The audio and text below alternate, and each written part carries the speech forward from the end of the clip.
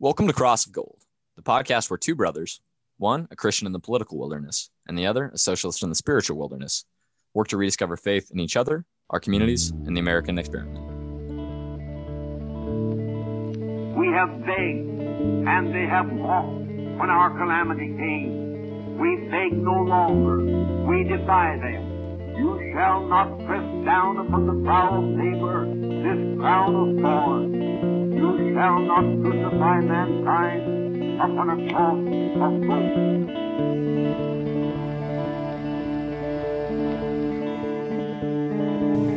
Hey Chase, how are we doing today? I am well. Cato now is like staring around at people, and you know what he's looking at? He smiles now. So he also has a real habit of slow blinking whenever he thinks I'm doing something dumb, which kind of pisses me off. Just stares at you like, yeah, wow, he's got a way to go, wow, dad, that sort of thing. But sorry, I missed last episode. Cyrus, thanks for covering down. Man, admittedly, the Russ into Joel conversations have sent me into a bit of a tizzy. Questioning lots of different things. So our chop up of this on the back edge of Joel's second conversation is going to be shot in all directions. Yeah, I know you were dealing with some family stuff, not dealing with family stuff, but had family in town. It's always good. Has it been a good visit so far? In-laws are better than outlaws, as I heard on the course today. Yeah, It's no, you know low what? Bar. It's been really nice. I got to golf with father-in-law, Tony Zanata. We need to get him on probably for a conversation with dad as well. But you know what? It's been good. Samantha and I went to, my last little piece, having them here enabled me to go to a city council meeting for the first time yesterday. Big fan. Everything from the, local jewelry store owner on our main street to an old man who, to quote him, I don't know what I'm doing here, to a second grader who is making an advocation for sidewalks to connect so she could walk her whole way to school and not walk on the side of the road. So really good deal. And you know what? Our mayor is the longest serving mayor in Texas history in towns or cities above 55,000. Dude's been doing it over 40 years. So yeah, nice. A little spoil system action there. You know what? I mean, he's got the grapevine machine. And he's been crushing it and doing a good job. It's why he's still doing it. So that was a really cool experience. We've been telling people to get more involved locally. We've got some city council, school board elections coming up at the end of the month. And so I've had the school board and city council meetings schedule on my fridge.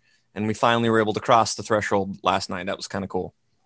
No, that's very cool. Glad you got the opportunity to do that. Strongly encourage anyone to at least go to one city council meeting, see how the sausage is made, so to speak, of local government. But all that said, speaking of local government, we're going to get into the rest of our talk with Joel and see what he has to say about how cities should function. So without further ado, let's do it. God, first of all, he hates empires, because I said this in the sermon. Empires, people don't build up. The greatest predator in the world, right, animal wise, does not go after other predators or other strong animals, right? Lions, tigers, they usually go after the sick or the old or the young. Yeah, they pick off one from a weakling. And so that's what empires do. And the Ninevites that he was going to, that's what they were. They were powerful they were the precursor to the Assyrian Empire that we know now, the Neo-Assyrians. And they were oppressing, right? And Jonah literally went there and said, hey, if you don't stop, God's going to destroy you. And that's true, because God hates oppression, right? And we live in a society where if there's way too many poor people, there's way too many schools that are just terrible, right? And if you think that this is the greatest society that ever existed, and you're just satisfied with it, and you're fighting to keep the status quo, you're fighting to keep oppression going. These are things that we know. We know systemic racism is real. We know that housing is racist. We know that we have a problem in our justice system. We know we have way too many homeless people on the street, or way too many people that are getting evicted right now during COVID. And if you think this is great, your heart doesn't hurt or mourn for this, then you're just participating in upholding oppression in that way. And so it's something, it's hard to admit. It's hard to admit as an American. I'm an American. I love America, right? But I can't be satisfied with this. I can't have a Christ-like mind or heart and think that this society is okay. On top of that, I think we'd be remiss to not note that yesterday was the 18th anniversary of the start of the Iraq War, which is the foreign expression of our oppression, right? And that's I don't know. It's something I've been thinking quite a bit a lot in terms of that. This idea that if you think that we've gotten all of this, all of these riches that we have in this country because of just our inherent goodness, while ignoring the actual facts, whether it be, the fruit plantations in South America or mines in Haiti and Africa, or, our stuff we've done in all over the world. And to think that we got all this, and if you're a Christian, and to believe that we've done all these sins and that there will be no comeuppance, no consequences for those sins, is, to me, pretty anti-biblical. So this really gets to the heart of a lot of issues. Almost our view on America's greatness, because we, like I said, when I'm at a multiracial church, I'm really proud of, and we wrestle with issues very imperfectly. And when we were talking a while ago about just taking a knee before George Floyd and his murder, and how people reacted to that, and when I think some of my brothers and sisters in Christ hear America isn't great, they hear that the founders didn't have a good intent, although many were imperfect. I think they hear that the sacrifices that people have made in wars, particularly soldiers, were not great. And they feel disrespected, or they feel that legacies are tarnished. And I think there's a lot of my brothers and sisters who have made idols out of our citizenship and identity. And so we pray for that. I certainly am constantly working through that. But how do you, Joel, respect the sacrifices and where we've come, and take the good with the bad? Because I think there's an enormous also amount of fear out there from Christians as well when we talk about how America's not great, and we were talking about rewriting history. This is a loaded subject, and I think it's one that Christians need to really wrestle with, and one with God, but two with brothers and sisters in a loving, respectful way. So there's a lot on my mind right now. So when you think about that, if you think back to Malcolm X, or you think about Martin Luther King, you think about Frederick Douglass, they're continuously not making up a new kind of America. They're asking America to live up to the ideals, which was founded upon, right? Even we can say the intent, right? We have to admit, historically, the Pilgrims came over here to oppress, right? They wanted religious freedom to oppress, because the church in England said you can't treat people like this, so they left to oppress. But they were too hardcore religious for them. They were like, you guys are crazy. we can't own slaves. We can't. No. So, but look at all of those people. Go back and read Frederick Douglass. Go back. They're just saying, hey, you wrote this Constitution. We just want you to treat us the same way you wrote it, right? All men are created equal. We want it. All men should have the right to pursue happiness. And what does that mean? And you go back and read Locke or Hobbes and all of that. And all of that leads to the fact that the way we currently have our society is not the way it was intended. We continuously allow our greed and our capitalism to get in the way of that. And our racism too, to get in the way of just having a society where everyone is uplifted, where where people aren't crushed by the margins, right? Because right now the system works for a few at the cost of the masses, right? We have the ability, right? Every time I hear that, $1.9 trillion on a failed jet, right? But if we spend $1.9 trillion domestically, F-23, right? Baby, same cost as the COVID bill. It doesn't, right? We don't even use it anymore. We're putting it out of commission. So. It never worked. Yeah. If you use that $1.9 trillion domestically, infrastructure, the amount of jobs it would have provided, right? The better schools we could have had, right? We know we have the resources. So the question really is why don't we? When I see socialism, right? What does Jesus say? Where your heart lies, your treasures lie also, or the other way around. Like where your treasures lie, your heart lies also, right? Socialism puts the heart of our society on the people, right? So that our treasures, our money, our resources get put into people, right? You're an investment banker, right? Yeah, work in an investment bank. That's right. What's the one way to make, if you wanted to increase profit at your company? What's the quickest? Increase prices. Well, no. What's the quickest way to increase revenue overnight? Sell more. Cut workers, right? Oh, fair enough. Yeah, right. You don't want to say that because you have a heart, right? Yeah. But, Well, I have been known to cut 7 digits from the budget. Right? It's the quickest way, but it's because the heart of the business is not about the people. The heart of the business is about profit, right? And I feel like if you take the heart of America and you put it on the people, right? That's what socialism is to me. You start providing housing for everybody. You start providing insurance and doctors and Medicare for everybody, right? You start investing capital in these small businesses, right? Because if American idealism is someone stepping out and doing it on their own, right? And taking that chance, you have no problem in investing in them, right?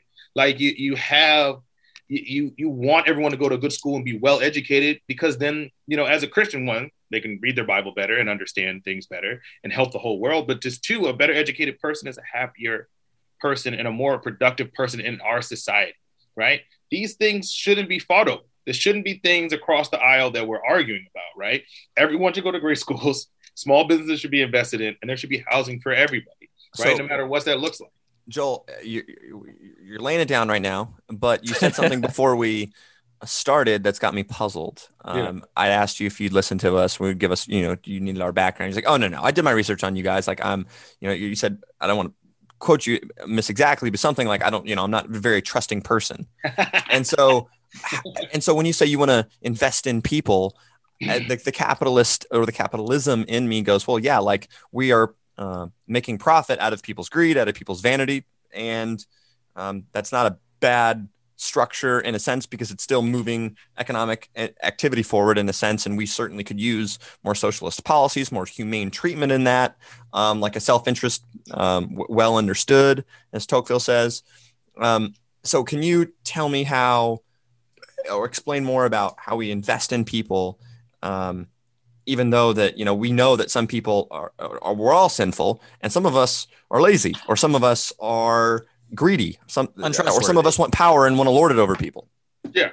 So now I don't trust people because I'm an individual, right? And the Bible says, "Be crafty as a serpent and harmless as a dove." Yeah. Right. So the way what Jesus said specifically, and the way I do that is by understanding and by doing more research on people before I walk into a situation, right? But our government does not have the right to do that.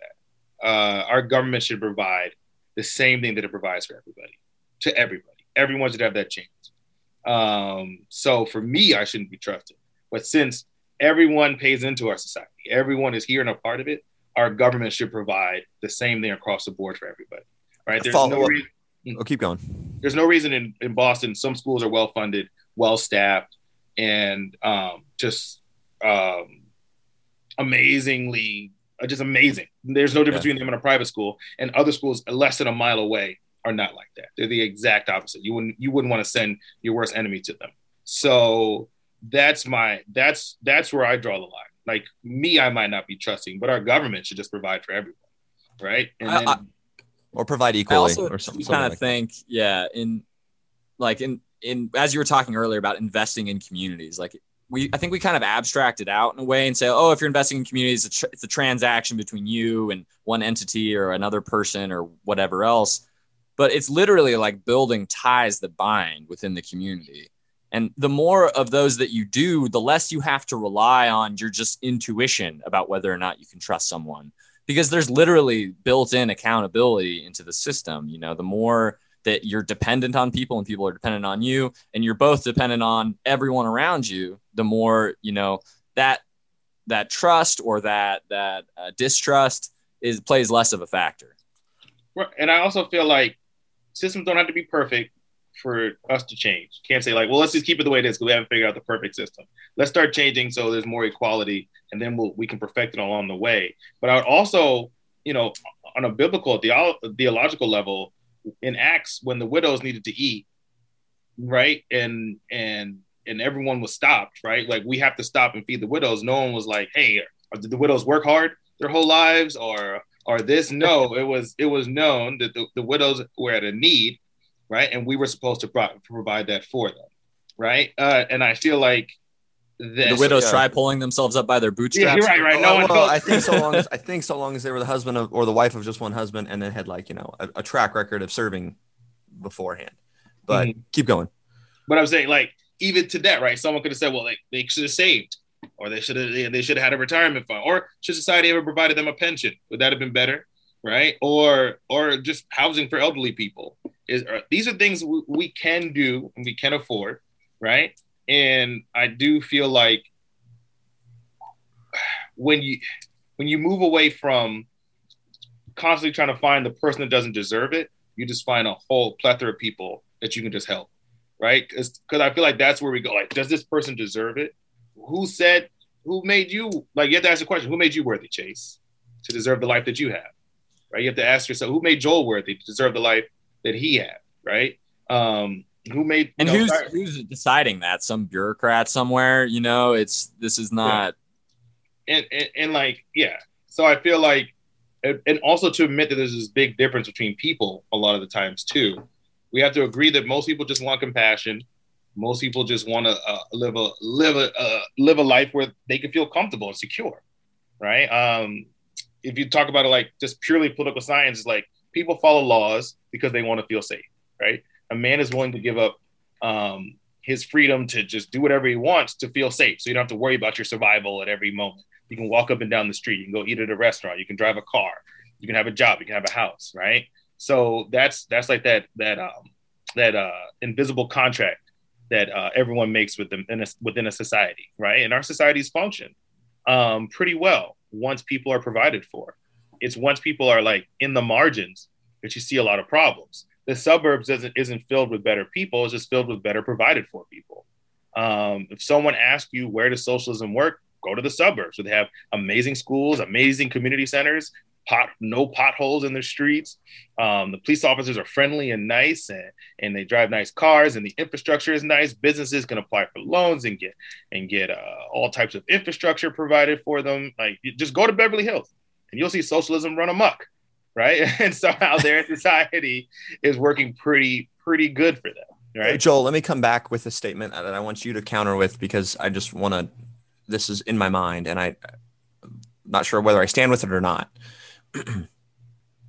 When you say things like that, I feel like a part of me, and certainly many of my compatriots, would say more access or more equal access to resources would fix sin or fix sinful problems, because a lot of some of my Christian mentors, and I've got many who disagree with these mentors, but would say, we're not going to be able to fix sin. So why would we try? Why we should just focus on Jesus? We should just focus on discipleship. And I hear you saying, well, the places with more crime don't have worse people. They don't have more sinful people, but more resources would fix the problem. So can you sort of unpack how maybe it's a false dichotomy of, wow, gee, you know what, more research, because I think what it's really hard to tease out.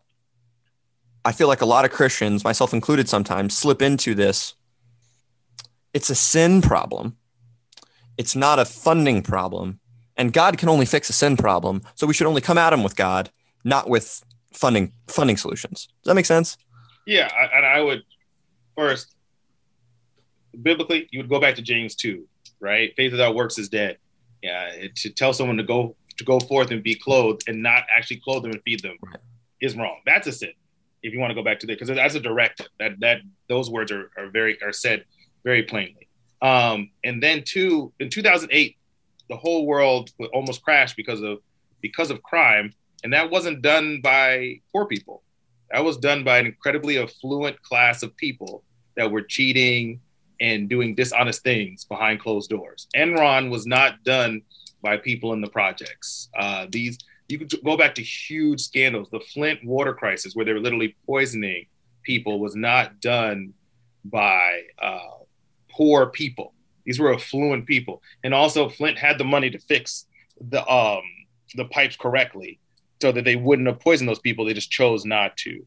So to say, see, once again, that's actually penal substitutionary atonement. What you're saying, not actually the gospel. Because what we're trying to say is, as a result of certain things, that's why you're in your state of being, right? And Job, the whole book of Job would go to the opposite of that. Like the entire Bible would point to the opposite of that. We could even go to Joseph. People would have thought Joseph was in sin. He was getting beaten, left for dead, in jail. Well, I mean, yeah, Jesus said it the best about the blind man, neither this man or his parents. Right. So I feel like that, because that's literally what you're describing is penal substitutionary atonement, which is in our society because it made it more palatable for us to live with slave masters. And that's a product of just excusing white supremacy and white guilt at that time, because something had to be atoned for. And they were like, well, if you just live your life as an individual and you're okay, then we don't have to really punish these people, or certain things don't have to happen to them. We'll just move on in our society. So it's a long-winded way to get back to your question of exactly, hold on, say your last part of your question again. We can only fix sin with Jesus. Therefore, we should only come at him with Jesus, and only come at problems with Jesus, because nothing else can fix sin. So when you talk about trying to fix it, a broken spiritual problem and a broken physical problem with only physical means, then it's the heart of man is sinful, Joel. And so you're never going to get there. Right. And so we're not exactly talking about a sin problem per se here. We're talking about an oppressed problem. Once again, go back to Jonah. He did not go to bring those to follow and worship Yahweh.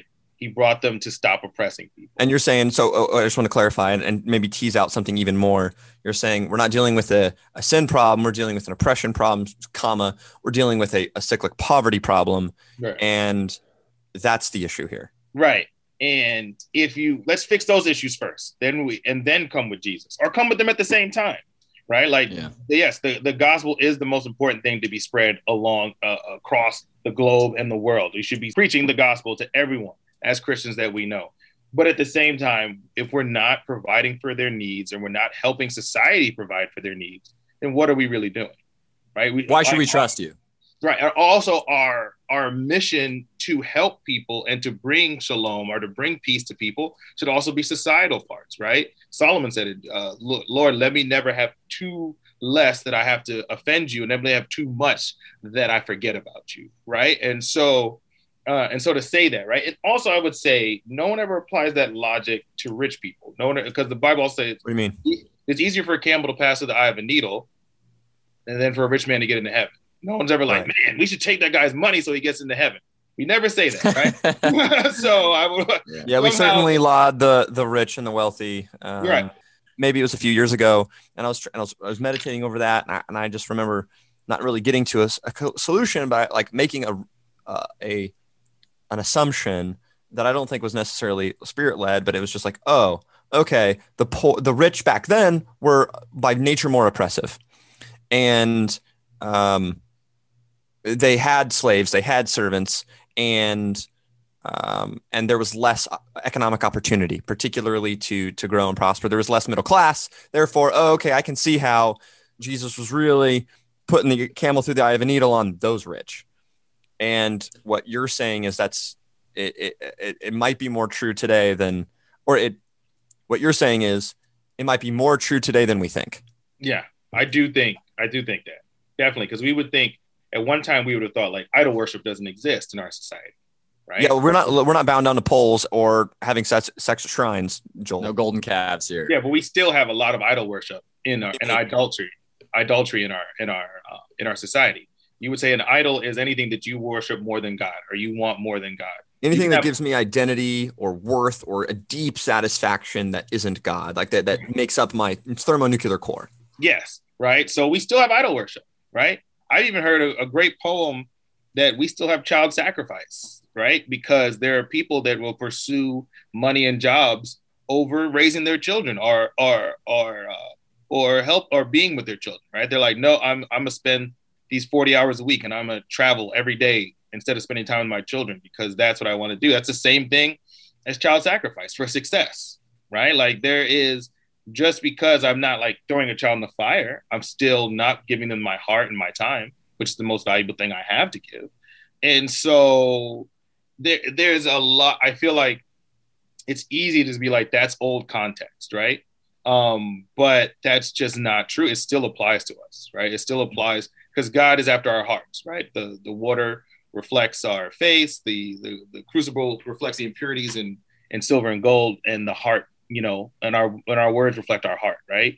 And so like we want that to be a part of everything that we do every day, right? And I feel like, especially I feel like we have to move to a point where we want our society to look like what God would want it to. I always say this, there was a mass eviction happening in Texas, right? And I was thinking, like, what would it be great if the people were like, man, it's not my fault I'm getting evicted. It's COVID. I don't have a job. I can't pay my rent.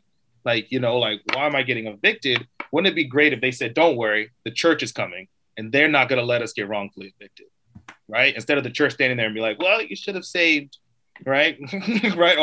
Or like looking like, well, what did you do? What sin did you have? Like, or what did you not like, or did you try to get a job? Asking all these questions, be like, no, you don't deserve to get evicted right now. It's not your fault.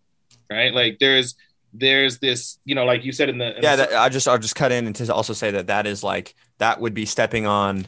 I know a lot of Christians, even a part of me for whatever reason is like, wait a second, are they stepping out of their lines here? But you're just saying like they're doing what they are called to do in Isaiah 58, like defending the oppressed and loosening the bounds for the unjust, basically. Yeah. Right. Like like if you're Jesus was radical, right? In that sense, he was radical, right? Like the things he was saying and preaching, right? That's why no one minded getting rid of him, right? At the time, yeah. Right? And who knew he would come back and then we'd have a ministry to this day. We're even discussing. So, okay. Hopefully that's hopefully Cyrus comes back to us, right? Because Joel, oh my gosh, God bless you. So here we are, and we have a couple episodes talking about all this, and that keeps me up, man. So how do we get more socialist leftists, people who care about material policy, introduced or reintroduced to Jesus? And fairly though, how do we get more Christians introduced to these types of policies you're talking about? I mean, I feel like that question is we have to give the less palatable Jesus to you, Chase, right? Is a more palatable Jesus to Cyrus, right? Say that again. So like the Jesus that's hard for you to kind of like that you're coming to. I see it in your face. I see the stress. You're like, man, you're unpacking a lot of my culturalism that's been there. You're unpacking a lot of my just in my heart, right? Like I'm meditating on scripture to try to understand what you're really trying to say. Do I have to change the way I am? Like you're like even you saying when I said, well, these people know they're about to get unjustly evicted. What are they like? Should I do that? Should I step out? Right? Like that Jesus, that radical love is very, very palatable or very, very believable to Cyrus. Right? The penal substitutionary Jesus that is painted in this country is not, right? That everything you do is your fault. Like the way you are is just based on hard work, right? To see that strikes to the core of an idol of mine or of this country, and that is like personal responsibility, work ethic, and like you're touching my thermonuclear core, Joel. So but I feel like the solution is the same largely in a lot of ways, and it's like one, like part of the reason we started this podcast is just because Christians and leftists don't even have these conversations really, except on the very fringes. But I guess the other reason is like, yeah, I would be, and I think a lot of Christians would be a lot more intrigued or at least interested in Christianity if they saw the expression of Jesus, the personal expression of Jesus, being things like helping the poor or, defending people who are oppressed or marginalized, even though it might not even be, something that totally aligns with their ideology, but just a recognition that like, if your religion, if your faith doesn't require you to sacrifice anything, even if that sacrifice is just pride or ego, it's very hard for me to see that faith like as anything real. And similarly, like, those types of things. And this is why, I always go back to organizing, because to me, that is, as Russ talked about in the last episode, the auto plant workers organizing, and formerly there was like a KKK chapter in that auto plant. And then after organizing, you had black and white workers and workers of all colors and faiths, working for the same thing. And when you do that, there's a common recognition of, oh, wow, like maybe this socialist isn't evil, and maybe this Christian isn't totally full of it. I think, to me, that's the quickest way to build those bridges. I mean, I still feel like the personal choice, it's like a stick used to beat poor people, right? And to people that are less fortunate. Where did that come, Cyrus, if we don't solve it now, we need another history lesson with some of our friends and mentors that are better. I wonder where that was introduced in our society. And I know it's a part of our founding, but how do we take that personal responsibility and idolize it? How did it start? I feel like it was largely during the Gilded Age. You had the Horatio Alger stories, which was basically just like propaganda. That's where the rags to riches ideal comes from. It was not like from the 1770s, but from like the 1880s and 1890s, during a time when people were more oppressed, by capital than ever, probably, except for maybe now we're starting to. Well, you had immigrants coming in, and you had like your exceptional people. Okay, don't want to derail, but that's like a topic we gotta cover. Like, help me unpack this. Yeah, because exceptionalism is a tool of the oppressor, right? Like even among people of color, Asians are taken out as an exceptional or model minority. They don't break the law. They don't speak up, right? And they're successful because of that, right? And it's just used to help them. And a lot of the younger generation is now rejecting that, right? We don't want that that model minority myth, right? Like if someone's doing something wrong to us, we want to speak out against it. We want to do these things. Even here, as a Jamaican. As families as a Jamaican, coming from a Jamaican immigrant family, I remember being told, when you go to school, if you see a woman, a white woman coming with a notepad, just come and take away from your family, sit straight, look forward, and don't say anything. Just make sure you're paying attention the whole time. If a woman came with a notepad, you would see me like instantly stand to attention, because when you immigrate here, you come here, you're given this model minority myth, and you don't want to associate with the rebel Black people that have been here, that are tired of oppression, that are fighting for it, right? This is fascinating. I asked Cyrus if we could talk to you about this before, and he's like, dude, careful. I'm fine. I'm here. I say that until justice for everybody. I'm here for all the smoke, right? And so there is this kind of like, there's just this kind of that is just used to separate people, right? That's used to separate you, Chase, from us, right? Like your success, someone would come to you and be like, don't let them talk bad about your success. You don't have to be generous to who you want. You want to be generous to who you want to. You don't need to be taxed. You worked hard. It's also the exceptional, like, the lazy person on welfare or whatever. And right. I do think some of our welfare policy incentivizes bad behavior, but that's not what you've been saying. You're not saying like we should just give. I have heard you saying, just to clarify that, like we should set up proper incentivized structures, and we should invest in good incentive structures and in good incentive policies. But that's all socialism is, right? Like you still have to get up and work. You still have to get up and do these things. But if you can't, or if you're sick, you should be provided for. You should be helped, right? If you're old, you should be helped, right? I feel like I don't see where the disconnect is, but it's also this belief. Once again, I feel like in Christianity, where this, like American Christians are the friends that went to visit Job. Right? You did something. That's why you're suffering. You did this. That's why you're suffering. And he's trying to tell them the whole time that no, I didn't. There's nothing that I could have done that could have caused this or not caused this. Promotion, like you can talk about all things in the Bible. Like there is nothing there that I did to bring this on myself. It is the way of the world, and it is what happened. And God is still God. Interesting. Right? I haven't put that together. You're saying Job's friends are white American Christians who think there isn't racism to be solved. Right. Like they're just like, yeah, if they have a problem, it's on their fault. Right. And so you become a hard-hearted Christian. You become a Jonah. You become addicted to culture. You start relying on your own righteousness for your own success. He was a prophet, so of course he thought he was righteous, right? Nothing wrong with his heart, right? There's other people I know you work with, like, I'm an investment banker. I do this. I even have I've never heard this before. I don't know how comfortable I am with it, but a couple, they dropped off food at my house the other day. We just came back from in town. My mother just passed last week, and we were out of town for that. And they came just to drop off food, and they were like, we're fasting from church, because she said, I had this feeling that everything was okay, or I was okay with God just because I went to church, right?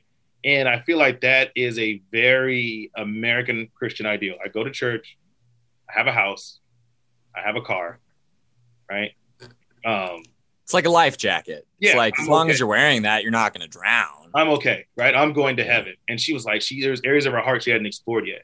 So she wants to just give it 40 days before they join a new church, where she just really unpacks what that means to her.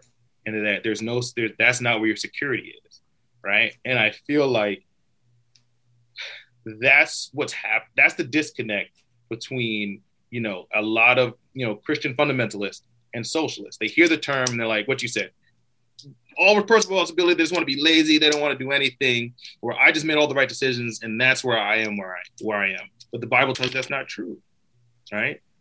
And so man can make his plan, but who makes his path, right? Like there's you can plant a seed, but who makes it grow, right? God is consistently trying to tell you over and over again that it's Him who makes all the will and all the decisions. But if He willed you or caused you to live in this society, right, where we are in America, as a Christian, we should be radically trying to change it to where there are people who are no longer crushed by the margins. We should use any privilege, any power, any position that we have to carve a path out of the margins for those people so that they can live a full life, right?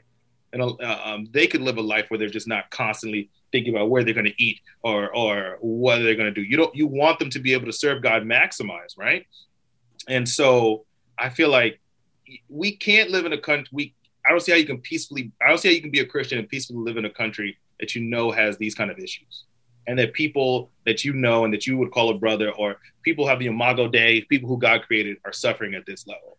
So to wrap it back before our comments, you're saying, I don't know how you can be a Christian and see the suffering and simultaneously say, yes, America is great, period. Yeah. It's a real gauntlet for sure for a lot of listeners. I have no doubt, but I think it's something that a lot of people need to hear from my perspective. Now, this conversation has been super energizing and inspiring to me. Always good to talk with socialists, get fired up about these types of things. But we are a little, I guess, just about a year from the defeat of Bernie by, certain forces in the establishment, I'll say. But, a lot of people, myself included, who were very invested in that campaign, to the point of knocking doors or making phone calls or whatever else. I think especially after that, and then that followed immediately by the pandemic, a lot of socialists and leftists, or just people who care about, the politics of oppression and material politics, feel a bit discouraged or hopeless or cynical about the prospects of changing things. So for those people, do you have, as someone who's like being involved in your community, that's one thing we really try to hone in on the show too, is like, look around you, look at your neighborhood, look at your city. How can you help there? But for those people who might be feeling a little discouraged or cynical about the future, do you have any advice or encouragement? Is there anything, how can they do something about the problems in their communities? You see local progressives, local leftists, local people that people can vouch for, support them. So please go to my website. I got to do this or my whole campaign team is going to jump down my throat. Oh, yeah, no, please do it. We'll do it before as well. But we'll make sure. Morefor.com. That's MOREFOR, the letter D, the number 4.com. Please go follow my campaign, support however you can, because it's going to take national support to make local change. I'm a grassroots candidate, grassroots organization, and we're moving from there. If you feel discouraged by the system, right, then you have to work from grassroots organizations, support candidates that aren't in your area that you know are doing something great, support them. Chase could tell you about that. If you know a missionary, you know someone who's doing something great, it's not for you, but you want them to continue the work, you have to support them. Am I right, Chase? No, that's actually a strong play. Yeah. And so I would say that is the best way. If you're sitting there, don't be heartbroken. Start looking for someone and move on. I would say Bernie is a great example of that. He didn't for 1 second just start complaining about the machine and start saying all this was, you know what? What does the Bible say? Back to work. Yeah. The harvest is plenty, the laborers are few, right? So if you know you're one of those people who are invested and want to go, you don't have time to grumble. You only have time to work. You only have time to invest. You only have time to send emails and make calls for people. Philippians 2, do not argue or complain about anything. Right. And I feel like that it gave us Bernie bros a bad name when people were just on Twitter complaining about the system the whole time. Let's not fall for that trap, right? Let's not fall for that. Let's say, okay, you don't want us to have a national platform, so we're taking every local platform that exists, right, to then build into a national movement, right? Like let's take over city councils, right? Let's take over alderman positions and senators and congressmen and state senates and state reps. Let's take over all those positions where we know. Let's invest and help there, right? We don't have time. Like the people that this system is working for love it when we grumble and we fight. Right? They love it, right? We just have to move on every time. And so I try my best not to get into petty arguments. I try my best in the church, you call it non-essentials, right? Not to get into the non-essentials and just focus on the work, right? That's why my big three is education, small business, and housing, right? These are the things that I know will immediately help the people in this lifetime, right? I would say, if you give me any amount of money in a budget, I win city council. If I win city council and you give me any amount of money, right, I'm going to build a house for people of color, right, that need it. I'm going to build a single family dwelling. Right now in Boston, we have, in one of the most affluent cities in the world, we have a housing crisis. Makes no sense. One of the big problems is we don't have a system to incentivize developers to not build condos.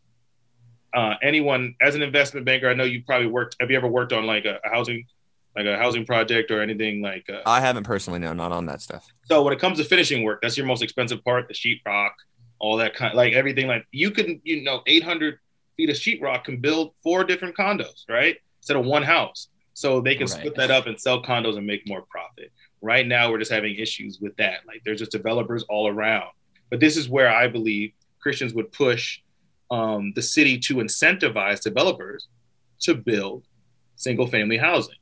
Whatever that looks like. Is it a 3-family family housing? Is it a duplex? Whatever it is. But I would feel like the church would be like, hey, we don't want a city absent of families or people that have lived here for a long time. We want that diversity, just like you're going to a diverse church. But as a socialist too, I feel like you'd want that too. You want families, you want communities, right? So we should be using this is what I'm saying. Like if you're upset about what happened nationally, we got to start focusing locally, but not just in food pantries, but also policy that could actually help people maintain in their city. Like what policy can I get behind? What movements can I get behind to help people right now? Right? If I get into office in the next year and I could pass a bill that incentivizes, right, or policy that incentivizes developers to start building housing for families, you've changed lives. Right there in that. Right. So let's get the work done. Let's start to work, right? And then let's see what that movement does, right? We start putting people in housing. We start having better schools and small business. The corruption that goes on won't last very long. So yeah, Joel, you know what? We're very sorry you lost your mom. I can see why though. You're returning to work so quickly. So you're clearly passionate about what you do, and you know what? I will support. You know what? And you know what? This conversation, I'm not fully there yet, and I'm not saying I'm going there. But what I'm saying is that you know what? If he's been saying that for you and Russ, years, if you and Russ ever turn me into a socialist, God help capital. Or, I've read all the Ayn Rand stuff, man. So like I would be effective. So Joel, thank you. And again, we're sorry for your loss. Thank you. And you know what, man, we'll support and do our best to get the word out of this conversation. Thank The you. one thing that we want to end on, and we've sent this to all of our former interviews, but we've never given you the choice. And so you're the first one. Mama Capo on Jam Sessions Idaho also has a jam business. Do you have any kind of jam preference? Is there a berry flower cocktail preference that you have? She makes these things custom. It was like a pear one, I think. Oh, pear huckleberry. Yes. Yeah, huckleberry pear butter. Yeah, I've got some of that with your name on it, and we'll, Thank you. what, you've given us 2 or 3 episodes worth of combo, and so we'll compensate you handsomely. Thank you. Also, you might be getting back to work. I just told people, it's like everything I just said. Like things have to change, and I know like it's hard because people thought it was comforting when they would tell me that my mother was proud of me because this is the mission that I was on, and I want to win, and it's gonna be hard because she's not there, to see it. But I will say I came closer to my understanding of why I'm doing this just being there with her. She took a surgery and it just didn't go well. Uh-huh. And, my son there, and she would just constantly ask us just to hold her. And it made me just reinforce that everyone just wants compassion. And that really shaped and broke my heart in that. And in her honor, I couldn't write a eulogy, but I preached the 91st Psalm for her because that was her favorite verse.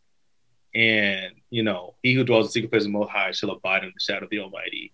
And I feel like we just need to build a society where people can abide under some comfort, some housing, good education, and small businesses that reinvest back into their community and whatever that looks like.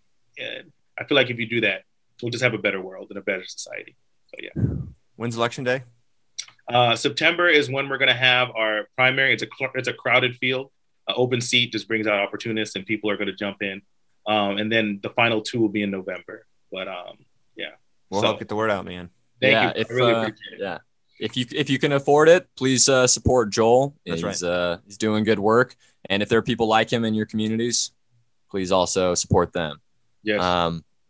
Thank you so much for your time, Joel. It was an absolutely captivating conversation. Thank you. I look forward to talking to you again soon.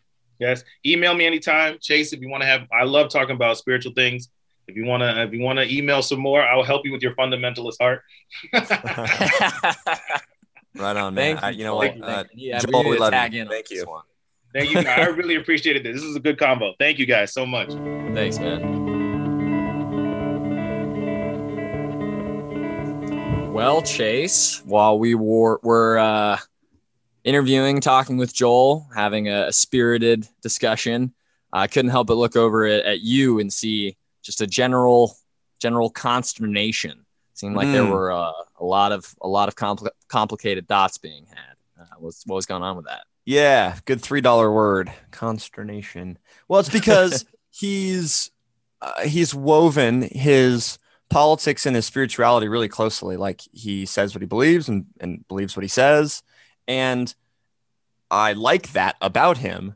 They're just almost different assumptions than I've been operating with. And so some of those I'm sure about, because what he's proposing are different ways of looking at the relationship between church and government and people's relationship there within. And I've got to really work through the logical implications of what he's saying before I agree, yes, we should do the same thing, period. Because I think there are some problems with, I don't want to be too vague, man, but so we can get into it. So that's the little intro of, I like what he's saying, but is that, within context scripturally, would that work out, wisdom wise on a public scale? I was trying to filter all that stuff as he was talking. Yeah. So a lot of ideologies butting heads in the middle of a conversation, I'm sure. And then in the old mental gumbo there. Sure. But that's good. No, that's the point of this and why we're doing it. So I Sorry. Is gumbo largely the same thing as jambalaya? No. Maybe that should be in the show notes. Different story. Okay. I don't think so. If my memory serves from my few years living in the South, the jambalaya and gumbo is a slightly different operation. One's more of like a stew. I think one has rice involved.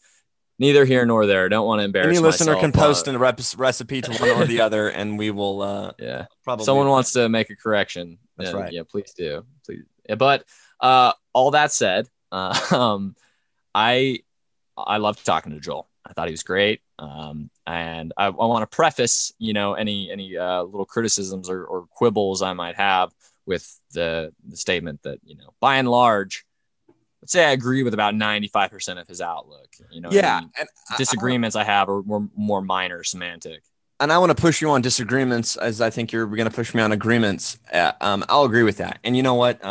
Even in like elementary school, middle school, I remember sort of this line going through, world history. Well, yeah, communism and socialism would work if, people were better, or people were angels, or maybe, in a neighborhood level where you can really keep track of things and people. And you know what? I'll come out and say, I do not agree with everything Joel says or is for, but I did make a donation to Joel because I think he really believes it. And I think on a city level, where I'm at now in my understanding, some things might work, and some different programs might be more effective on a local level than on something state or nationwide. So I'd really like to see Joel get into city council and put those ideas to work, because I think they would help people in Boston. So encourage everybody just, a double take on, even if it's just $1 to, continue to get his ideas out there. We encourage you to go to Joel Richards and donate $1. Friend of the show now. And you know what? We're going to keep asking him to kind of pop in with any kind of questions or thoughts he has for our future guests every now and then as well. So having said all that, Cyrus, where do you disagree with Joel then? Yeah. We'll make sure to link all that in the show notes, as you said, but that's a good segue for kind of the little disagreements I did have with him, because obviously he's running for city council. So his focus is really on the direct issues affecting his neighborhood and the neighborhoods that make up his district. That said, some of the words he used or the way he described socialism, I would take a little bit of a theoretical disagreement with, or alternative viewpoint. I think like different strategies work for different contexts. So in my opinion, like right now, local electoralism is it could very well be a really good thing for the socialist project in general. Keeping money in the community among the small businesses that operate within it. But in my opinion, on a broader scale, it's sort of a short-term fix in a battle that really ultimately can't be won. So what are you saying exactly?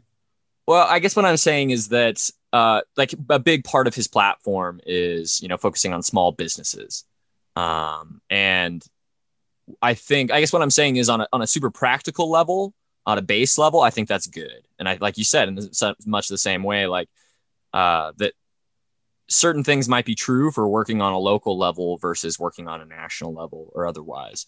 So, for any socialists out there, I would just say that's a good thing. And I think it very well could be the best thing you could dedicate your time to right now, supporting a local candidate, running for local candidacy, just supporting local initiatives, that sort of thing. But on a broader scale, he says, I don't think he comes right out and say socialism isn't anti-capitalist, but he kind of turns it around and says, so socialism really is pro-community, which is true. But socialism also is necessarily anti-capitalist.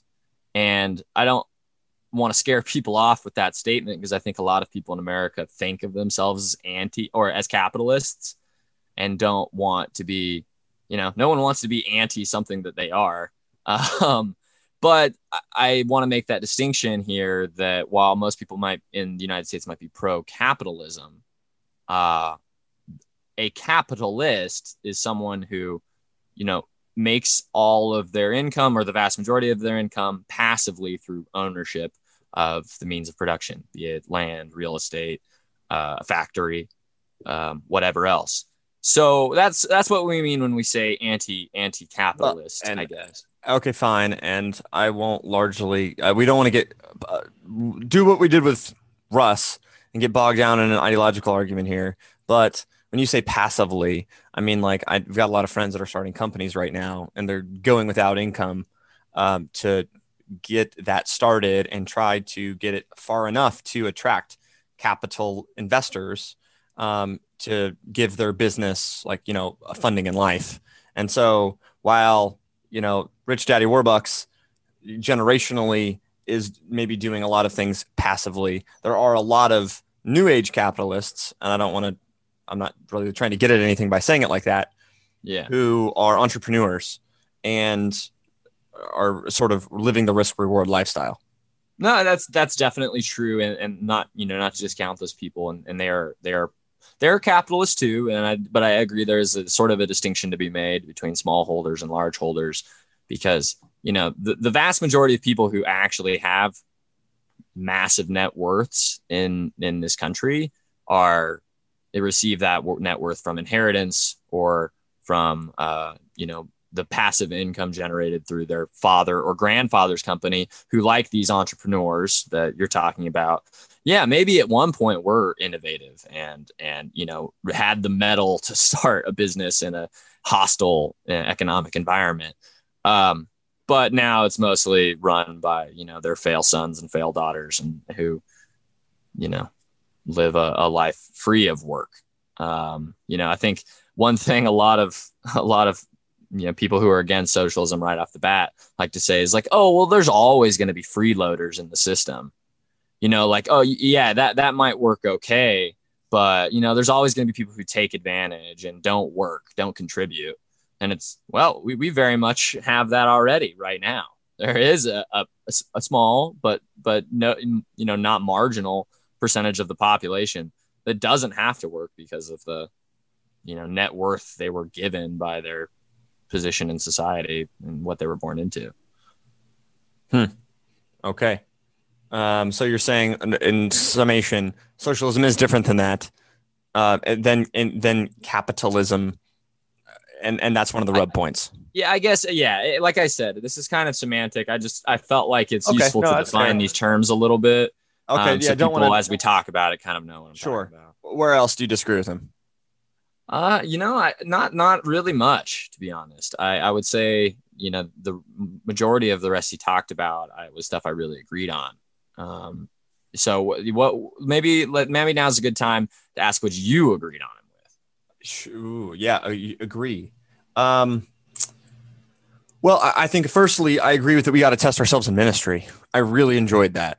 And that, to me, sort of feels like you're putting yourself in an uncomfortable position. If you don't like homeless people, you are talking to a homeless person or going to a homeless shelter, or that's the example that he used, or you're going to a city council meeting and you're going to, look for ways in which you can help in your city or at your church. You know what I mean? Like, you might just say, hey, I'll do whatever you need at my local church, and they need someone to teach the third graders or help teach third graders. And you might hate kids, but maybe there's something going on there, and you got to test yourself in that way.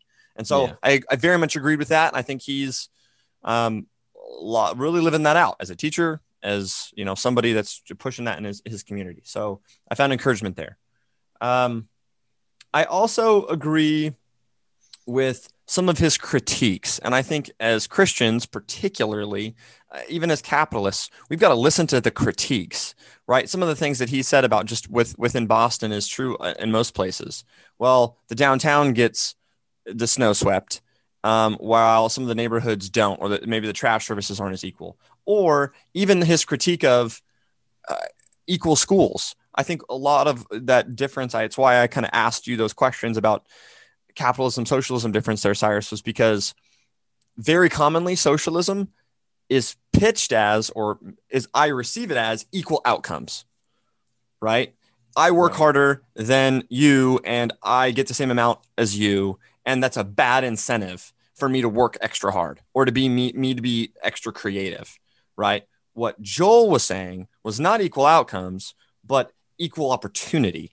And I think it's a pretty fair argument to say, hey, there should be the same student to teacher ratio in all schools because we have the means to do it. And that's something that we're really going to prioritize. And equal opportunity is super American, right? Like life, liberty, pursuit of happiness. You need equal opportunity for those things. And I won't go into that direction, but so I liked his critiques of we've got a favoritism in our system. We have cyclic inequality in our system. And as Christians and as people who want just a good commercial society, we need to fix those things. So yeah, I don't know if we mentioned this exactly in the episode, but I think we're a good example of that in that we're the products of a extremely well-funded public school in a state that really doesn't do a lot of public school funding. But the school we went to definitely did because the property taxes nearby, were so much higher than other places. And the numbers I mean, you can either say that we're all uniquely blessed in that community, but like my graduating class, we had 3 people go to West Point. Multiple people go to Ivy Leagues and other, UCLA, places like that, prestigious quote unquote schools. So yeah, no, I think that's definitely true of socialism to a certain degree, and at least in practice, is like the true equal access to resources. Yeah, and I would say that starts as early as like reading in kindergarten and before that, just because I went to Clayton, right, which was a middle school in Reno that fed 3 different high schools almost equally, and so one was a rougher high school. Super lower socioeconomic, just brackets. And then one was like sort of an old city school, and the other one was like a newer, very suburb school. And it was really interesting seeing the kids at that middle school coming from different elementary schools, wildly different, reading levels, ESL capabilities, and no one was better or worse, but already by middle school, if you don't really understand what's going on in English, then you're less interested in English. And so, and you're going to get left behind. Yeah. So I think that there's a lot going on there.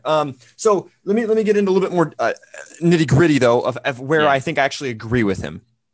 And he said something that a lot of Christians don't agree with, and that is the church should be a part of influencing policy for good.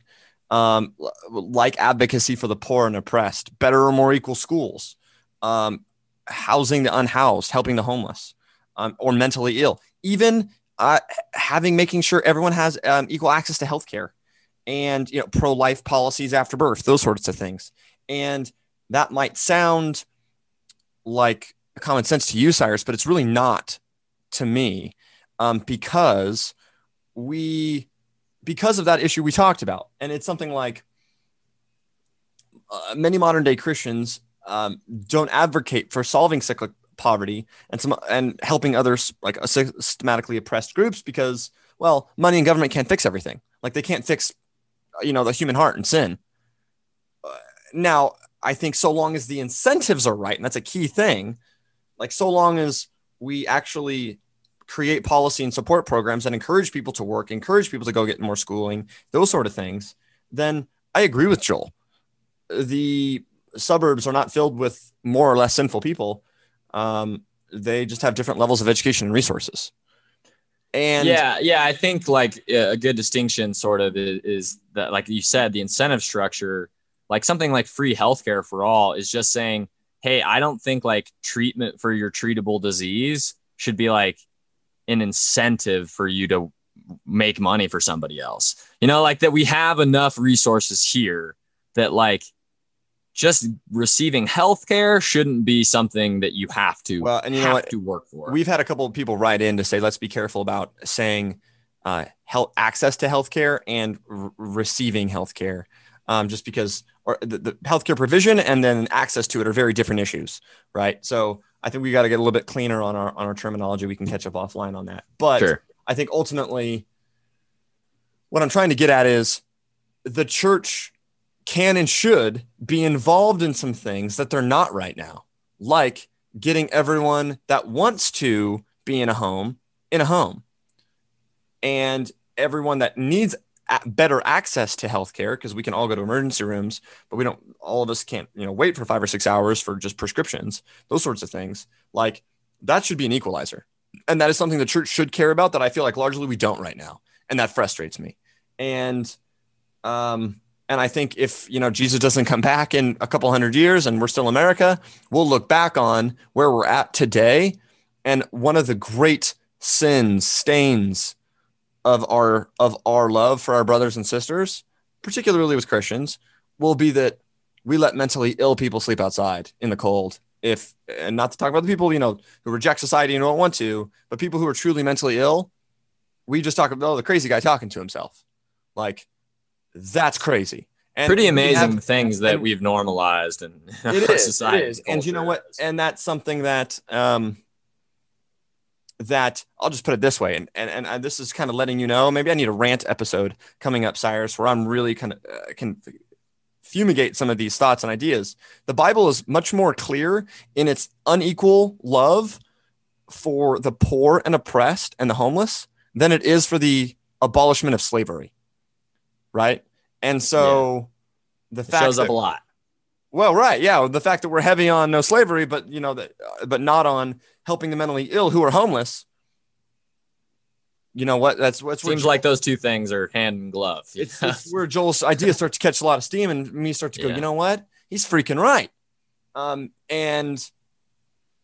And I've heard a lot of things, and I've been a part of a lot of, whether it be homeless shelters or, handing out free foods, where you see people in, Cadillacs or, Ford F-150s, new ones, showing up to get the free and reduced lunches or to, get some of the social stuff, handouts or whatever else.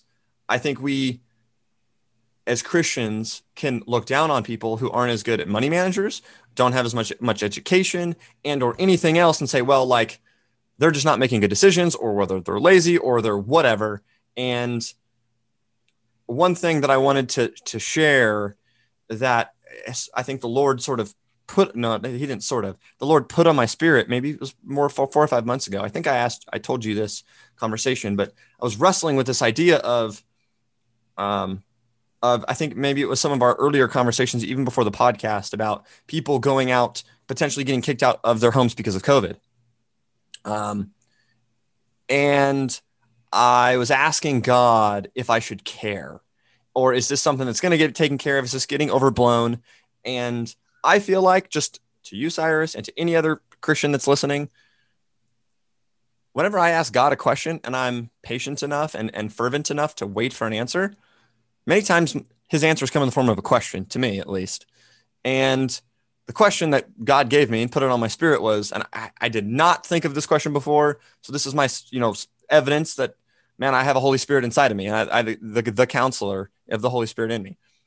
Anyways, the question is, Chase, are my commands to love the poor relative, or are they absolute?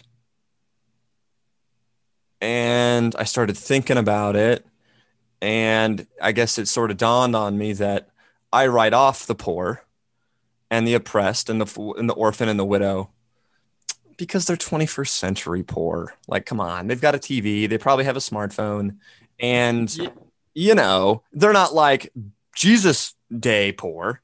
And even in 1,000 years, what I came to realize, we're not like global South poor. They're not. Yeah, like the right. poor Oh, yeah. They're not living in like. India, they're not forced to live in an aluminum shack. They could go to how many places to get a job. That's a mentality of an American. That's not the mentality of a Christian. Yeah, as you were talking, it just kind of made me think, and maybe it's a topic we can dig into a little bit more in your rant episode if we end up doing one of those.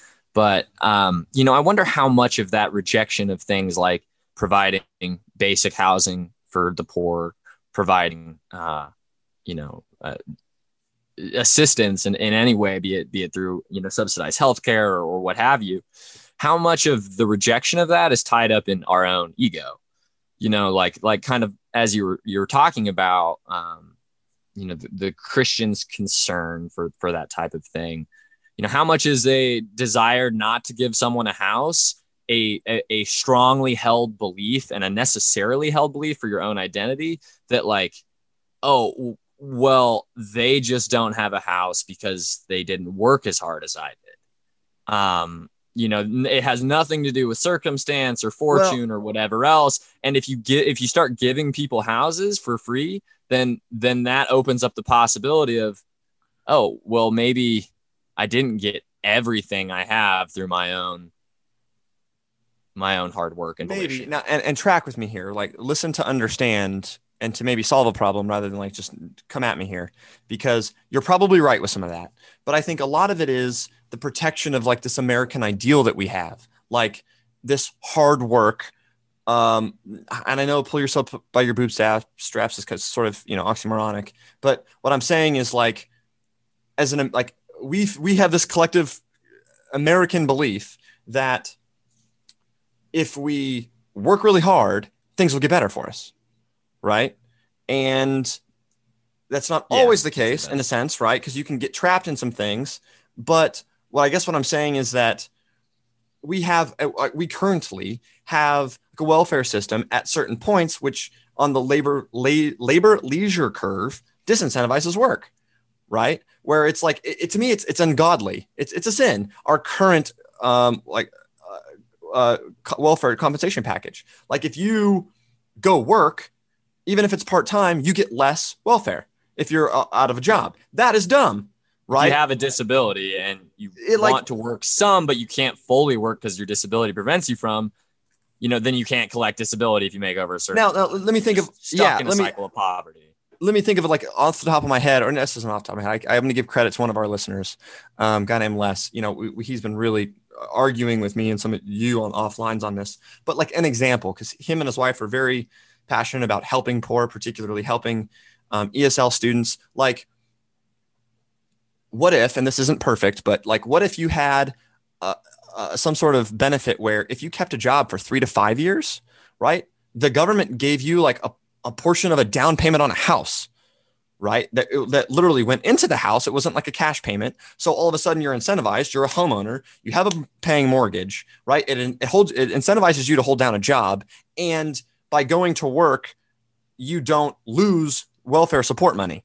You see what I'm saying? Like even Dad in Idaho, he's having trouble putting workers in his plant because they're making more money on a federal unemployment for COVID, right? Like to me, that's one thing that is a little odd. Like Joel and Russ have both said it. Socialism is not anti-work. You see what I'm saying? And so we need good policies that incentivize good behavior. Well, so that's not very different at all from, just the general idea of giving employees a vested interest in the success of their company, by either like, I think we might have mentioned like sort of co-op model where there's, different where employees have actual stake, of ownership in their company or where they maintain a certain number of seats on the board or what have you. But I mean, that's a similar idea to that like you are investing time into this job. And in that sense, it would be just the greater economy. And so you should be given, some dividend for that. In your case, it's the dividend of a down payment on a house. Let me just kind of try to boil it down what I'm saying. I think a lot of me and people like me get bogged down on helping the poor, helping the people who are on welfare, or whatever else, because of how it would be done, right? It would disincentivize work, or it would promote laziness, or you have more kids because you have a greater child tax credit, something like that. Like, and no legislation will be perfect, but you see what I'm saying? Like those all the people who make those arguments, generally speaking, are people like of our social class who work in the knowledge economy, on the person though, who work in nice air conditioned offices. Cyrus, but you're still missing the point that it doesn't incentivize good behavior. Does that, you see what I'm saying? Like, and just because people might that are critiquing this might live in $1 million homes with white collar jobs, doesn't mean that they won't support it if it doesn't encourage good behavior. You see what I'm saying? Yeah, I mean, but I think you could say the exact same thing about the capitalist system, that it doesn't incentivize good behavior of owners, especially those who already have, like sure. And so what I'm saying is, for more policies that help more people to get more people into society in a good, fruitful, meritocratic manner, that like we just got to come across with well incentivized policies. No, I think we're approaching similar solutions just from different sides, which is the idea that there should be some actual reward for your contribution to the economy, some dividend that you're paid for keeping the machine going. Just the very simple fact of that, we all need it, so there should be a reward for it. I guess we can get a lot more creative for helping people get off welfare and into jobs that are available with government subsidies and programs, right, that aren't happening right now. So I'll leave it at that. Maybe more for a rant episode. Yeah. I'm sure there's a lot we could talk in. So you said I think that in broad strokes kind of encapsulates where I'm agreeing with him. I will transition to say I'm unsure of a point that connects to a lot of his other points. And in a couple ways, he said government should provide basic rights. And I'm tied up with this idea of negative and positive rights, because a right means something that is given to you by God, right? Like you have the right to worship him sort of like how you want, right? He gives you that free will. And that's not something a man can give you, right? Now, even freedom of speech, you can go out into the nature and say whatever you want.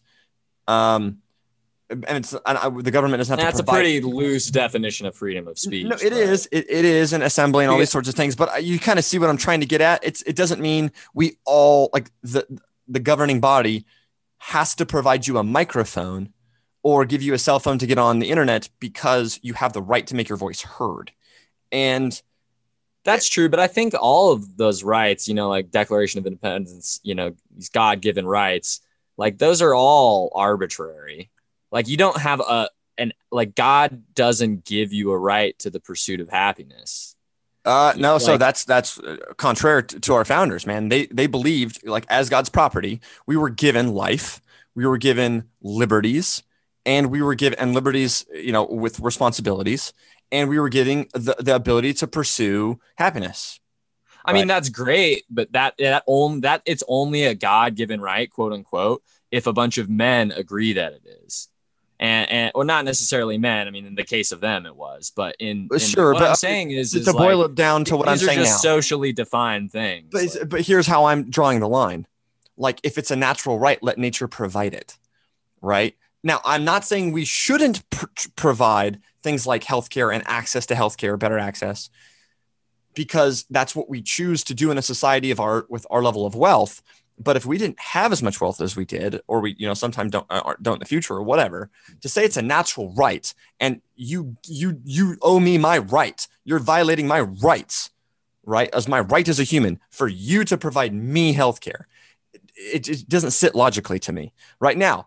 You can say it's an entitlement of being an American citizen, kind of like, Paul did in the Bible, where he was, being said, whoa, I'm a Roman citizen. I have certain privileges. I think he used the words rights, but he said, I have certain entitlements to me. Right. And yes, you do. You need to be treated much different.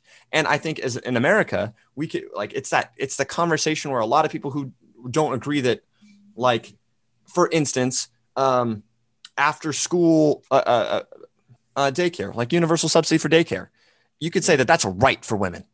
Well, wait a second. It's a great privilege. I think we probably should give women and families, but is it a right?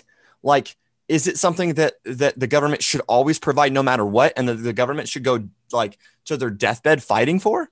No, because if we don't have the means to provide it, we shouldn't. See what I'm saying? Yeah, I guess that's true, but you could extend that logically to like the most basic of rights, like the right to life. You say, oh, you have a right to life, well, let nature provide it. Like, okay, well then, I can go kill someone. And if nature doesn't defend that person, then I guess it's not really a right. No. But see, that's just it though. Like it's the same thing. Like it's only a right as long as the government is able to provide for it. So as long as the government is able to provide protection, I just think that's.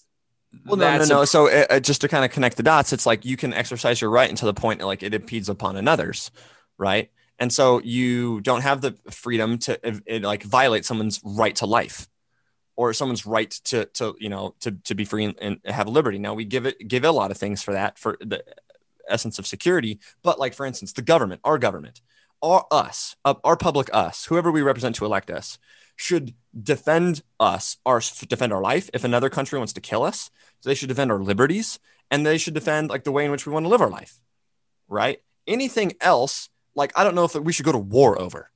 Okay, but so like, let's just use an example of like a pharmaceutical company that only because they want a bit more profits, not like they even need it to survive and sustain themselves as a company, raises the prices of insulin so that people who are diabetic can't afford it. Are they not impinging on their right to life by greedily hoarding resources and money so that person has to, pay the equivalent of monthly rent just to have the medicine they need to continue living? Yes. I think while I think businesses, remain competitive and try to do that, I do think that that's like an instance when someone has like life-saving medication that the government can step in and say, hey, well, if you want to sell insulin to our citizens, you need to have, these sort of considerations on it.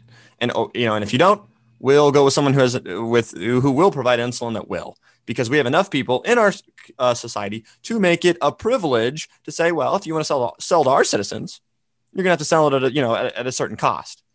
So I think that is a place we could step in, and I think that all I'm saying is it's a flexible and malleable idea. This idea of rights, and like I think you could extend that to a lot of things, like the corporations like Walmart who don't pay a living wage, but so you're required to work for them, but they're literally impinging on that person's ability to provide enough food, like good food and healthcare and access to resources to like raise their children. Is that really like someone who has the right to the pursuit of happiness? I feel like it's getting to be a very gray area in those instances.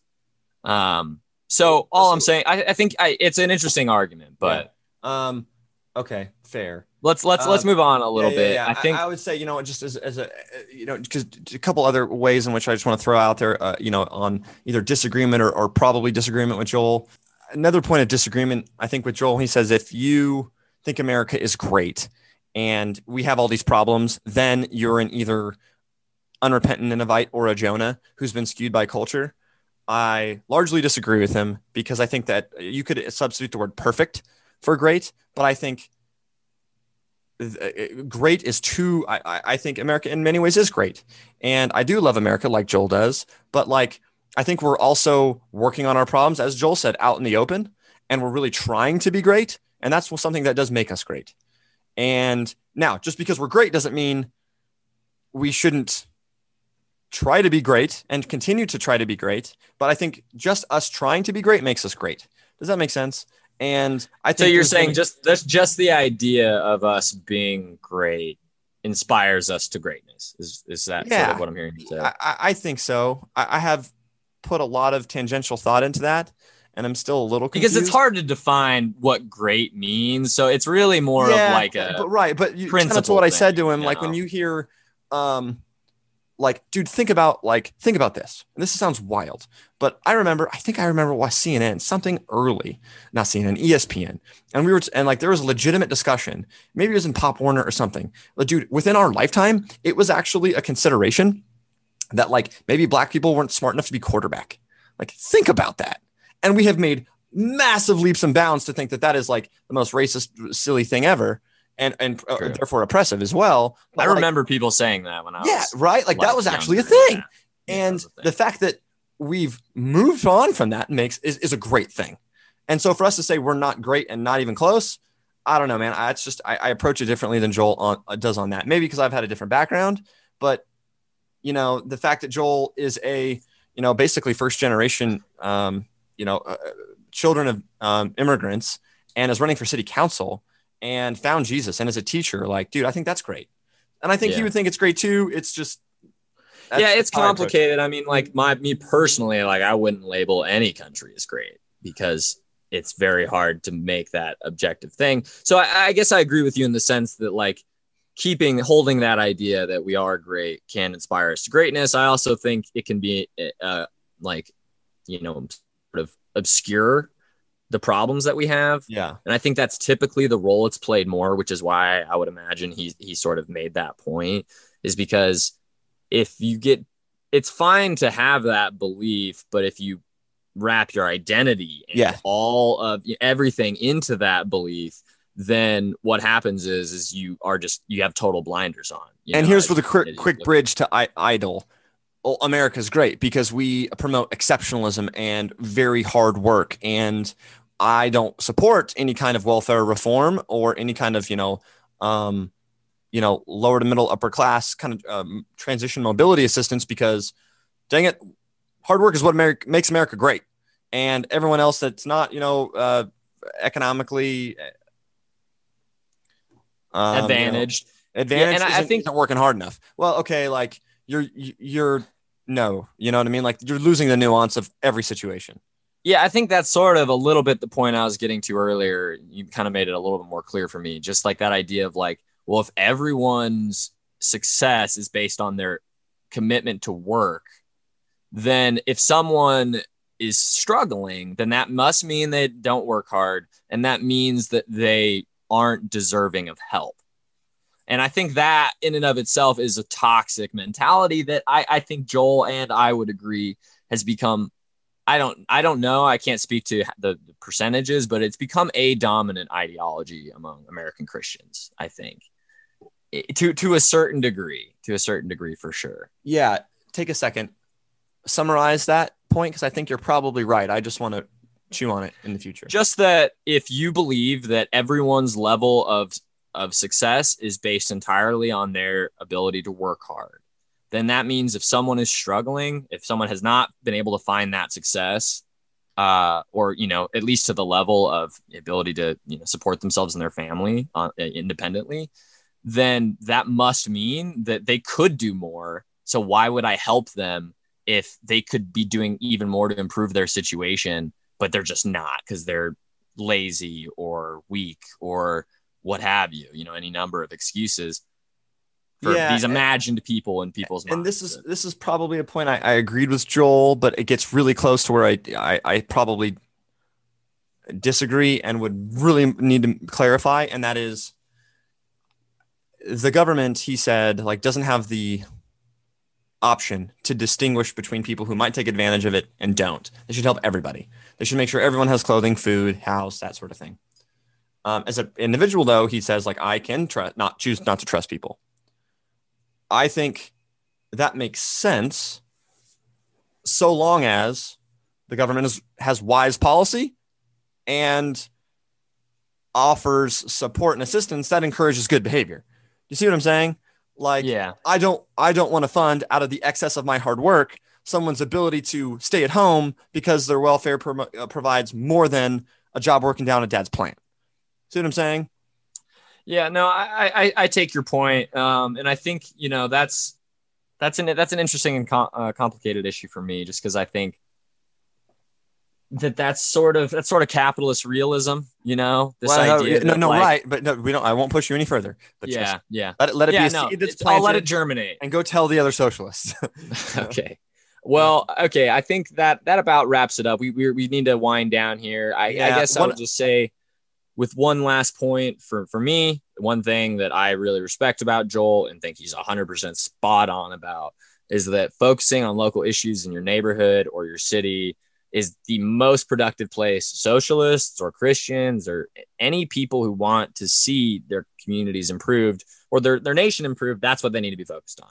Yeah, and I'll wrap it up by saying Joel gave a good example of one in which that I actually think was a really good incentivized like support for local citizens. And I can't believe it was like a socialist idea, but it's just, Joel's like love and compassion and what he's seen work, which was, hey, yeah, like through some lottery system, people get a house, they get an upstairs place that probably some sort of duplex that they can rent out. They have a mortgage themselves. They're giving low cost rent to someone who needs it. And you're changing families' destinies in this life. And, the fact he's like, and why can't we do more of that is a really great question. And so, you, in his one example, it's like, yeah, you give somebody something that they're in ownership of, and now they're stewards.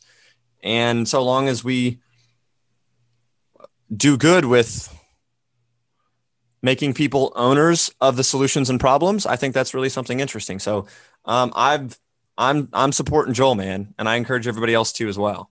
Yeah. I personally can't see how giving people and families stuff like basic housing and healthcare would do anything but make them a more productive and reliable and contributive member of the community.